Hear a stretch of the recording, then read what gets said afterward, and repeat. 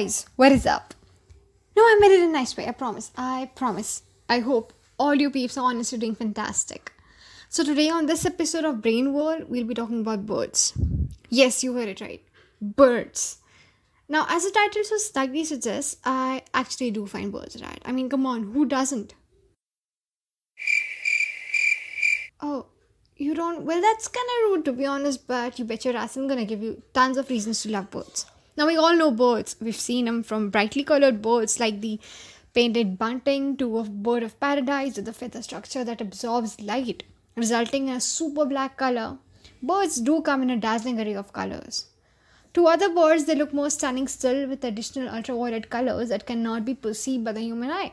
Now, the genetic variation is enough to lose your mind. Now, I know city dwellers don't really get to see anything more than pigeons cooing about and crows being the assholes that they are. Now, I get it, I completely do. But what if I told you that there's more to birds than, well, city dwellers see? Like, seriously. So I'm going to start off with amazing facts about birds, which I know and which I looked up because I wanted to look cool, and what makes them really special in the first place. Now, first off, birds look so darn pretty. I mean, look at them. Humans spend a crazy amount of money on tattoos to dye their skin and also a hell lot of time in front of the mirror. Now, are we jealous of these ridiculously colored birds? Well, maybe a little. Now, birds also take photographs. Now, I'll slip in a quick sort of before you all come back to form a neck. Now, a carrier pigeon, which is not a specific breed but rather an occupation, they can be trained to fly between 2 points rather reliably, typically by placing their food at one location and their nest at another. People have actually used this method to deliver messages, but German apothecary Julius Neubrunner took it a step further when he strapped a time delay camera to a bird and successfully invented pigeon photography. A fancy word, I know, which was then tested out for military use in World War I. Now, birds are also pretty good at using tools to help them hunt. For example, the woodpecker finch from the Galapagos Islands uses a twig to pry insects out of the bark, as does the Caledonian crow, who uses its beak to sharpen sticks into spears. Now, another fact. Birds have hollow bones. Yes, they do. Now, I think a lot of you might know this, but for the ones who weren't aware of this fact, bravo, you don't know. Among the many adaptations that birds have evolved to accommodate flight is the presence of hollow or pneumatized bones. Now, certain long bones such as the humerus, which is the upper arm, and the femur, which is the thigh bone, they are hollow in some places and in some species to lighten the bones for flight. Now, birds with hollow bones can fly longer distances without becoming exhausted, and in some species, the hollow cavity in these bones is actually filled with an extension of the bird's air sacs, a component of the respiratory tracts that works with the lungs to provide oxygen to their bodies as they fly. Pretty cool, huh? Now, certain species of birds also have better vocabulary than toddlers do, and yes, this goes beyond pollywant a cracker. Now, an African grey parrot learned the vocabulary of more than 100 words and the labels of more than 35 objects. It's completely awesome how these birds learn not only to speak words but also use this language to communicate with people in context, and this honestly makes it amazing. So why not love birds? Now, this one, I'm so excited for this one. This one's gonna blow your mind. Studies show that pigeons can distinguish a painting by Picasso and one by Monet. Now, the study humorously noted that if birds and students went through the same training methods, the student might too learn the difference. Also, birds can make amazing nests. I mean, that's not even a topic for argument. I hope we all can agree. Even how small a hummingbird nest is, the size of a key sounds about right. And house finches, my god, they use literally whatever they can find. Now, birds also fly a crazy large amount of distance for migratory purposes. For example, a shorebird called a whimbrel can navigate tropical storms. Yes, tropical storms. Fly nearly 30 miles per hour and has been documented as flying non-stop for thousands of miles. Now, one tagged bird researchers were keeping an eye on flew 7 non-stop flights or more than, drumroll, 2,000 miles each before it was shot by hunters in Guadeloupe. Now, the fact that some birds fly hundreds of miles to migrate without ever having to stop, it literally just blows your mind. Now, birds also have waterproof clothes. Now, birds also have waterproof coats. Now, try not having to carry that umbrella everywhere. That's cool, right? Nearly all parrots and mostly other bird species have a gland at the base of their tail called the preen or europigal. Now, birds also have waterproof coats. Now, birds, they also have waterproof coats. Now, talk about not having to carry that umbrella everywhere. Now, nearly all parrots and most other bird species have a gland at the base of their tail that's called the preen or europigal, a gland that produces the oil that birds preen over their feathers to waterproof them. Now, birds gather the oil from their glands on their beaks and then they spread it all over their feathers. Now, regardless of the weathers, birds are prepared. Now, unlike humans, whose stomach both enzymatically digests and grinds up food, most birds, they tend to have two stomachs. And these stomachs, the said stomachs, they perform these tasks individually. Now, the first stomach or the proventriculus has glands that secretes enzyme to break down food so that it can be absorbed. And the second stomach, which is called the ventriculus or the gizzard, it contains strong muscles that contract to grind food, which basically just makes it easier to digest. Now, rather than passing food one direction through the gastrointestinal tract, as people do, as humans do, birds, they move food back and forth from the proventriculus to the ventriculus and then back to the proventriculus. Now, this is done to make sure that the digestion is thorough. Now, many birds also have monocular vision, meaning their two eyes move together so that they can see only one direction at a time. However, some birds such as raptors, which consists of owls, hawks and eagles, now they have eyes that can move independent of each other, which enables them to just see like two different directions at once. Now, this adaptation is key to helping them both to hunt and avoid predation and injury. Now, hunting by sight is old stuff. Get this. Some birds can hunt by sound. Now, birds such as owls hunt completely by sound and they do not need to see their prey to catch it. Now, studies of barn owls have shown that by using sound alone, they can hunt and catch prey completely in the dark. Now, owls' ears are actually asymmetrically placed on either side of their heads to help them hear sounds more accurately. Now, birds are diverse. Birds are diverse as fuck. There are thousands of different species. Now, recent studies show that there are about 9,900 different species of birds, many more than there are mammals, of which there are about, 5,500 species, or of reptiles, they are about 8,500 species, roughly. Now, they range in size from hummingbirds that weigh less than a tenth of an ounce to ostriches that weigh about 220 to 250 pounds.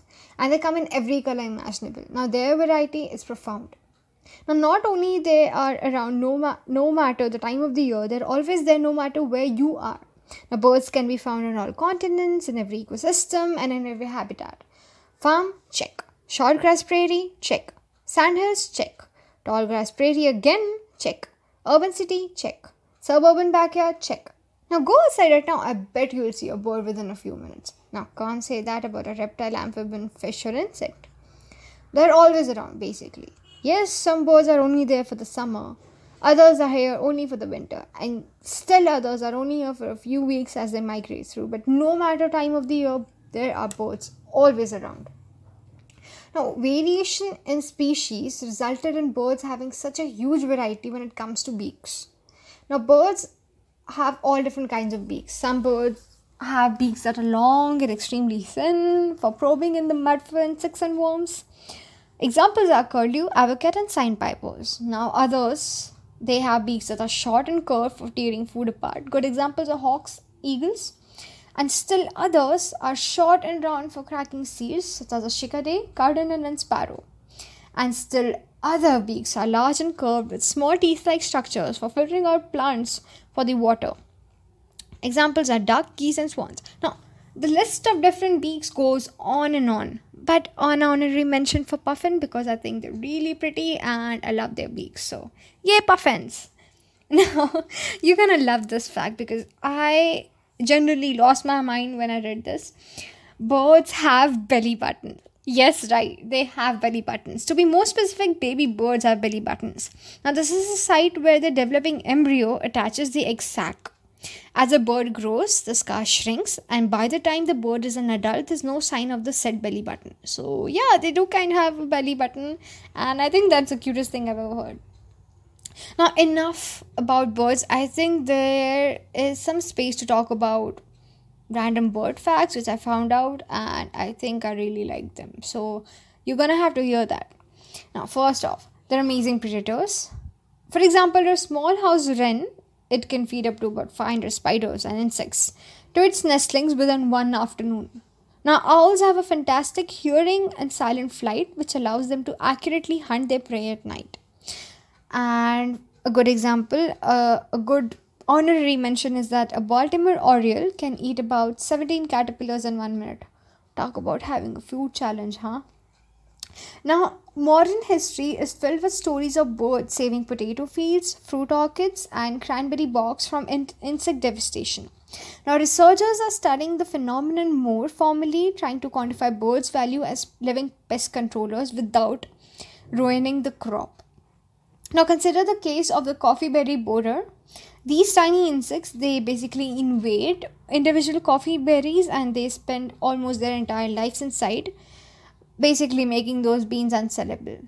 Now, there are no safe pesticides that can kill the insects successfully without harming the plant, and attempts to control them with parasitic wasps has been showing really limited success. But black-throated blue warblers, which are American redstarts, and other birds that feed on the borers, when the insects are first drilling into the berries, they proved to be more successful than any other thing. Now, a researcher at one site in Jamaica's Blue Mountains, he basically calculated the bird's pest control at about $125 per acre, or nearly 1/8 of the total crop value of $1,044 per acre. So, talk about having something that is economic, something that is eco-friendly, and something that does exactly what the job entails. Now in the Netherlands, insect-eating birds, they protect apple orchards, and in Missouri's Ozark Mountains, they safeguard white oaks, whose lumber is highly sought by furniture makers. Now these birds even reduce pests at organic wineries. Now birds are solid money makers. Don't believe me? Listen to me. Now birds simulate economies just by being beautiful and fascinating. Now in an economic analysis which was released in 2009, the US Fish and Wildlife Services calculated that based on a 2006 survey, birders spend about $12 billion annually on travel and an additional $24 billion on equipment, including binoculars, camping gear, and nest boxes. Now that money ripples out, and in total it generates about $82 billion in economic output, employing about 671,000 people, enriching state and federal governments by $10 billion. So yeah, birds are huge money makers, that they are. Now they also clean up. They tend to clean up their environment, and they're really good for nature. Now, perhaps the least sexy service that birds could provide is by eating dead bodies, but they are doing a mighty fine job of it. They tend to clean up enormous amounts of roadkill all over the world. Unfortunately, now vulture populations everywhere have suffered major declines. But in many cases, the cause can be traced to indirect poisonings that are the result of drugs given to the animals that the vultures feed on. So basically, it's all a complex food web that is causing their population to steadily just drop down. Now, when vulture numbers plunged in India, feral dogs took over the job of basically carcass disposal. But then this led to a growing canine population, which meant more fatal dog attacks as well as an increasing rabies and bites. Now, economist Anil Markadia, he estimated that there are about 40 million accidental dog bites in India between, let's say, 2002 and 2006. Now, this resulted in 48,000 extra deaths. So, I think birds are doing a better job of, eating the carcasses and not, biting anybody. Birds also spread seeds. I think we all know that birds spread seeds. They're good dispersal. They are a method of disposal of seeds. So in the high mountains of the American West, the future of a tree, which is called the white bark pine tree, it hangs in the beak of a particular bird. Now, the tree seeds are exclusively dispersed only by the Clark's nutcracker, which is basically a black and white winged cousin to the crow. The nutcracker's strong, sturdy bill opens the pine cone to pluck out seeds, which it eats or stores inside the throat. It then buries out the uneaten seeds at the depth and the location of the trees often need to reproduce. So, without the nutcracker, it's unlikely that the white bark pine could sustain itself. Now, researchers in the US Forest Service, they have gone through experiments that help quantify the value of the nutcracker's dispersal service. They figure it's worth at between $800 to $1,000 per acre based on what it would cost to plant pines by hand. So they're actually saving us the manual work of doing it itself and sustain the species. Birds also announce danger. For the ones who have seen Arrival, the movie Arrival, we know that birds can sense out gases, they can sense out danger, and they can just chirp out to, just signal the oncoming danger. So, yeah. Now, tree swallows, an example, they provide insight on the impact of a wide range of PCBs in the Great Lakes of the Hudson River and the Hudson River. Now, birds, they also pollinate. Now, pollination is the recognized realm of bees, bugs, and butterflies because, they're well known. Every time you draw a photo of pollination, there's a butterfly sure to be in it, a butterfly or a bee. But more than 900 bird species worldwide pollinate too. And their sophisticated sense of geography suits them well to the task. Now, the durian, which is a fruit. Now, I think I need to talk a little about durian. Durian is basically a fruit which tastes amazing but smells like the worst thing you might have ever smelled. So, yeah. Now, durian is a wild fruit that is collected and eaten in northern Borneo. Now, it relies exclusively on spider hunters, which are members of the sunbird family. So, a passerine called the Canadian chiffchaff, it pollinates the canary bellflower, which is an ornamental plant with edible fruits that grows on Spain's Canary Islands. It was cultivated in the Royal Garden of England's Hampton Court Palace as early as 1696, and then the cold weather kept insects away. China's winter-flowering locust tree, which reproduces with the help of two passerines, the light-winged bulbul and the Japanese white-eye. Now, the locust fruit is eaten in many forms and used medicinally. So, yay birds! Now, what is more badass than helping farmers? Tell me. You can't. Knew it. Now, after California farmers harvest the rice crops, they need to get rid of the leftover rice straw. Now, burning it is cheap as fuck, but it produces intense pollutants and is therefore illegal. Now, an alternative is tilling the saw into the soil manually, which is expensive too. Now, fortunately, farmers can enlist help from wintering waterfowl that basically travel along the Pacific Flyway. Now, by foraging for leftover grain, weeds and bugs in the flooded rice fields, mallards and other birds, they basically till the land and they help decompose the straw. And yes, of course, this reduces the need to till the fields and it provides considerable savings to growers. Now, also, please don't run away after this, but bird poop is awesome. I actually mean it, yeah.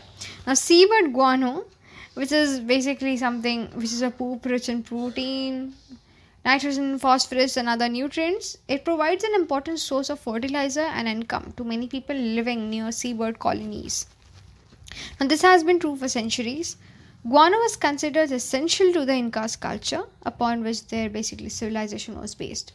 Now, unfortunately, guano production is one of the most threatened avian ecosystem services due to the rapid decline of seabirds worldwide, say scientists. Now, among the culprits are the fishing longlines, which lure them, and then drown birds such as the blackbird albatrosses. The bird is also often the disembodied human soul. It is often represented as that, and which is basically free from its physical constrictions. In Egypt, birds with human heads are dominant characters and they are often seen leaving the mouths of the dying. In fairy tales, those who understand the language of the bird are often able to attain special knowledge and people are often transformed into birds. They are thought and imagination, transcendence and divinity, freedom from materialism. Now, many stand for the metamorphosis of a lover. When connected with a tree, shares something of the phoenix, the male tree in which the burning female nests. Now, natural enemies with the serpent and the tortoise are many of the things that we can associate with birds.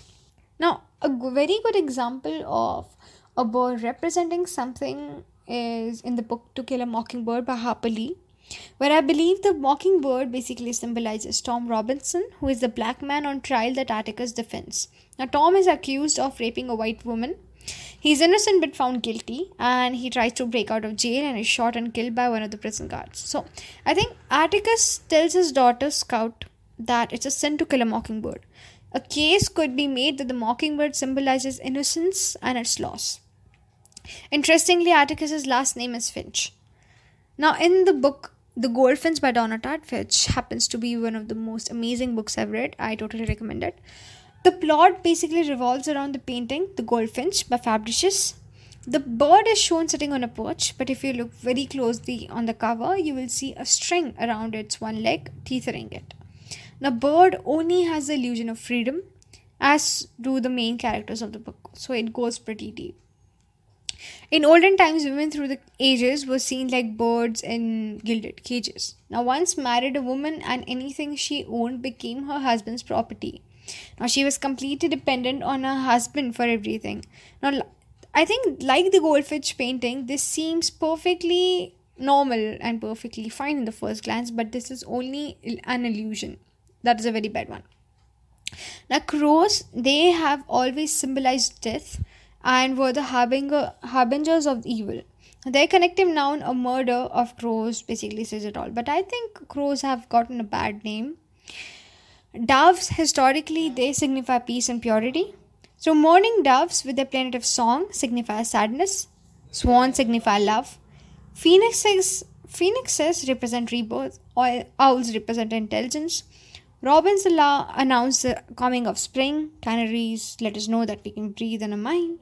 Songbirds sing and bring us joy. Now these are just a few interpretations of birds and their symbolism. Now every writer has their own idea of what a bird represents. I think we can go pretty deep into it, but then it'll get philosophical. So let's just jump to birds, the relationship between birds and the mythology. So in Greek and Roman mythology, ravens are associated with Apollo, who is the god of prophecy. They are said to be a symbol of bad luck and were the god's messengers in the mortal world. Now, according to the mythological narration, Apollo sent a white raven, or crow in some versions, to spy on his lover Coronis.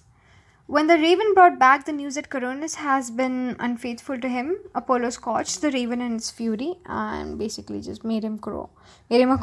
Now, Apollo scorched the raven in his fury, turning the animal's feathers black. Now, that is the reason why all ravens are black today, according to Greek mythology.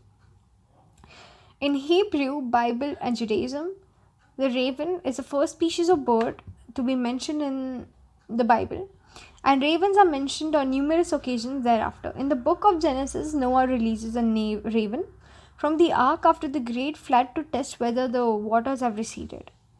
Now, according to the law of Moses, ravens are forbidden for food, a fact that may have colored the perception of ravens in later sources. Also in the book of Judges, one of the kings of Midiantes, defeated by Gideon, is called Orave, which basically means raven. In the book of Kings, God commands the ravens to feed the prophet Elijah. King Solomon is described as having hair as black as raven in the Song of Songs. So, Bible has described and talked about ravens pretty heavily. In the Muslim culture, in Quran's version of the story of Cain and Abel, a raven is mentioned as a creature who taught Cain how to bury his murdered brother Almeida. Also in German people, Odin, which is basically the king god, he is often associated with ravens. Examples include depictions of figures often identified as Odin, and he's flanked by two birds who basically gave him information. They served as his eyes and ears. Yeah, that's about it. So I think in myths and folk tales, birds are often intelligent collaborators of man, and they are the bearers of celestial messengers. Associated with air, birds, they also symbolize loveliness or spitting. So basically what I want you all to understand is that birds are pretty cool, and there's so much about them that we still don't know. There's so much about them that we have to know, and there's so much that we can do for them to basically not get extinct. Us as humans, us as the dominant species, as the alpha species that dominate Earth, us as entitled to the sources of nature, and yeah, so I think, yeah, that's about it. And I really hoped you liked my fact laden podcast of today. And yeah, I hope you all have a great day. Ciao.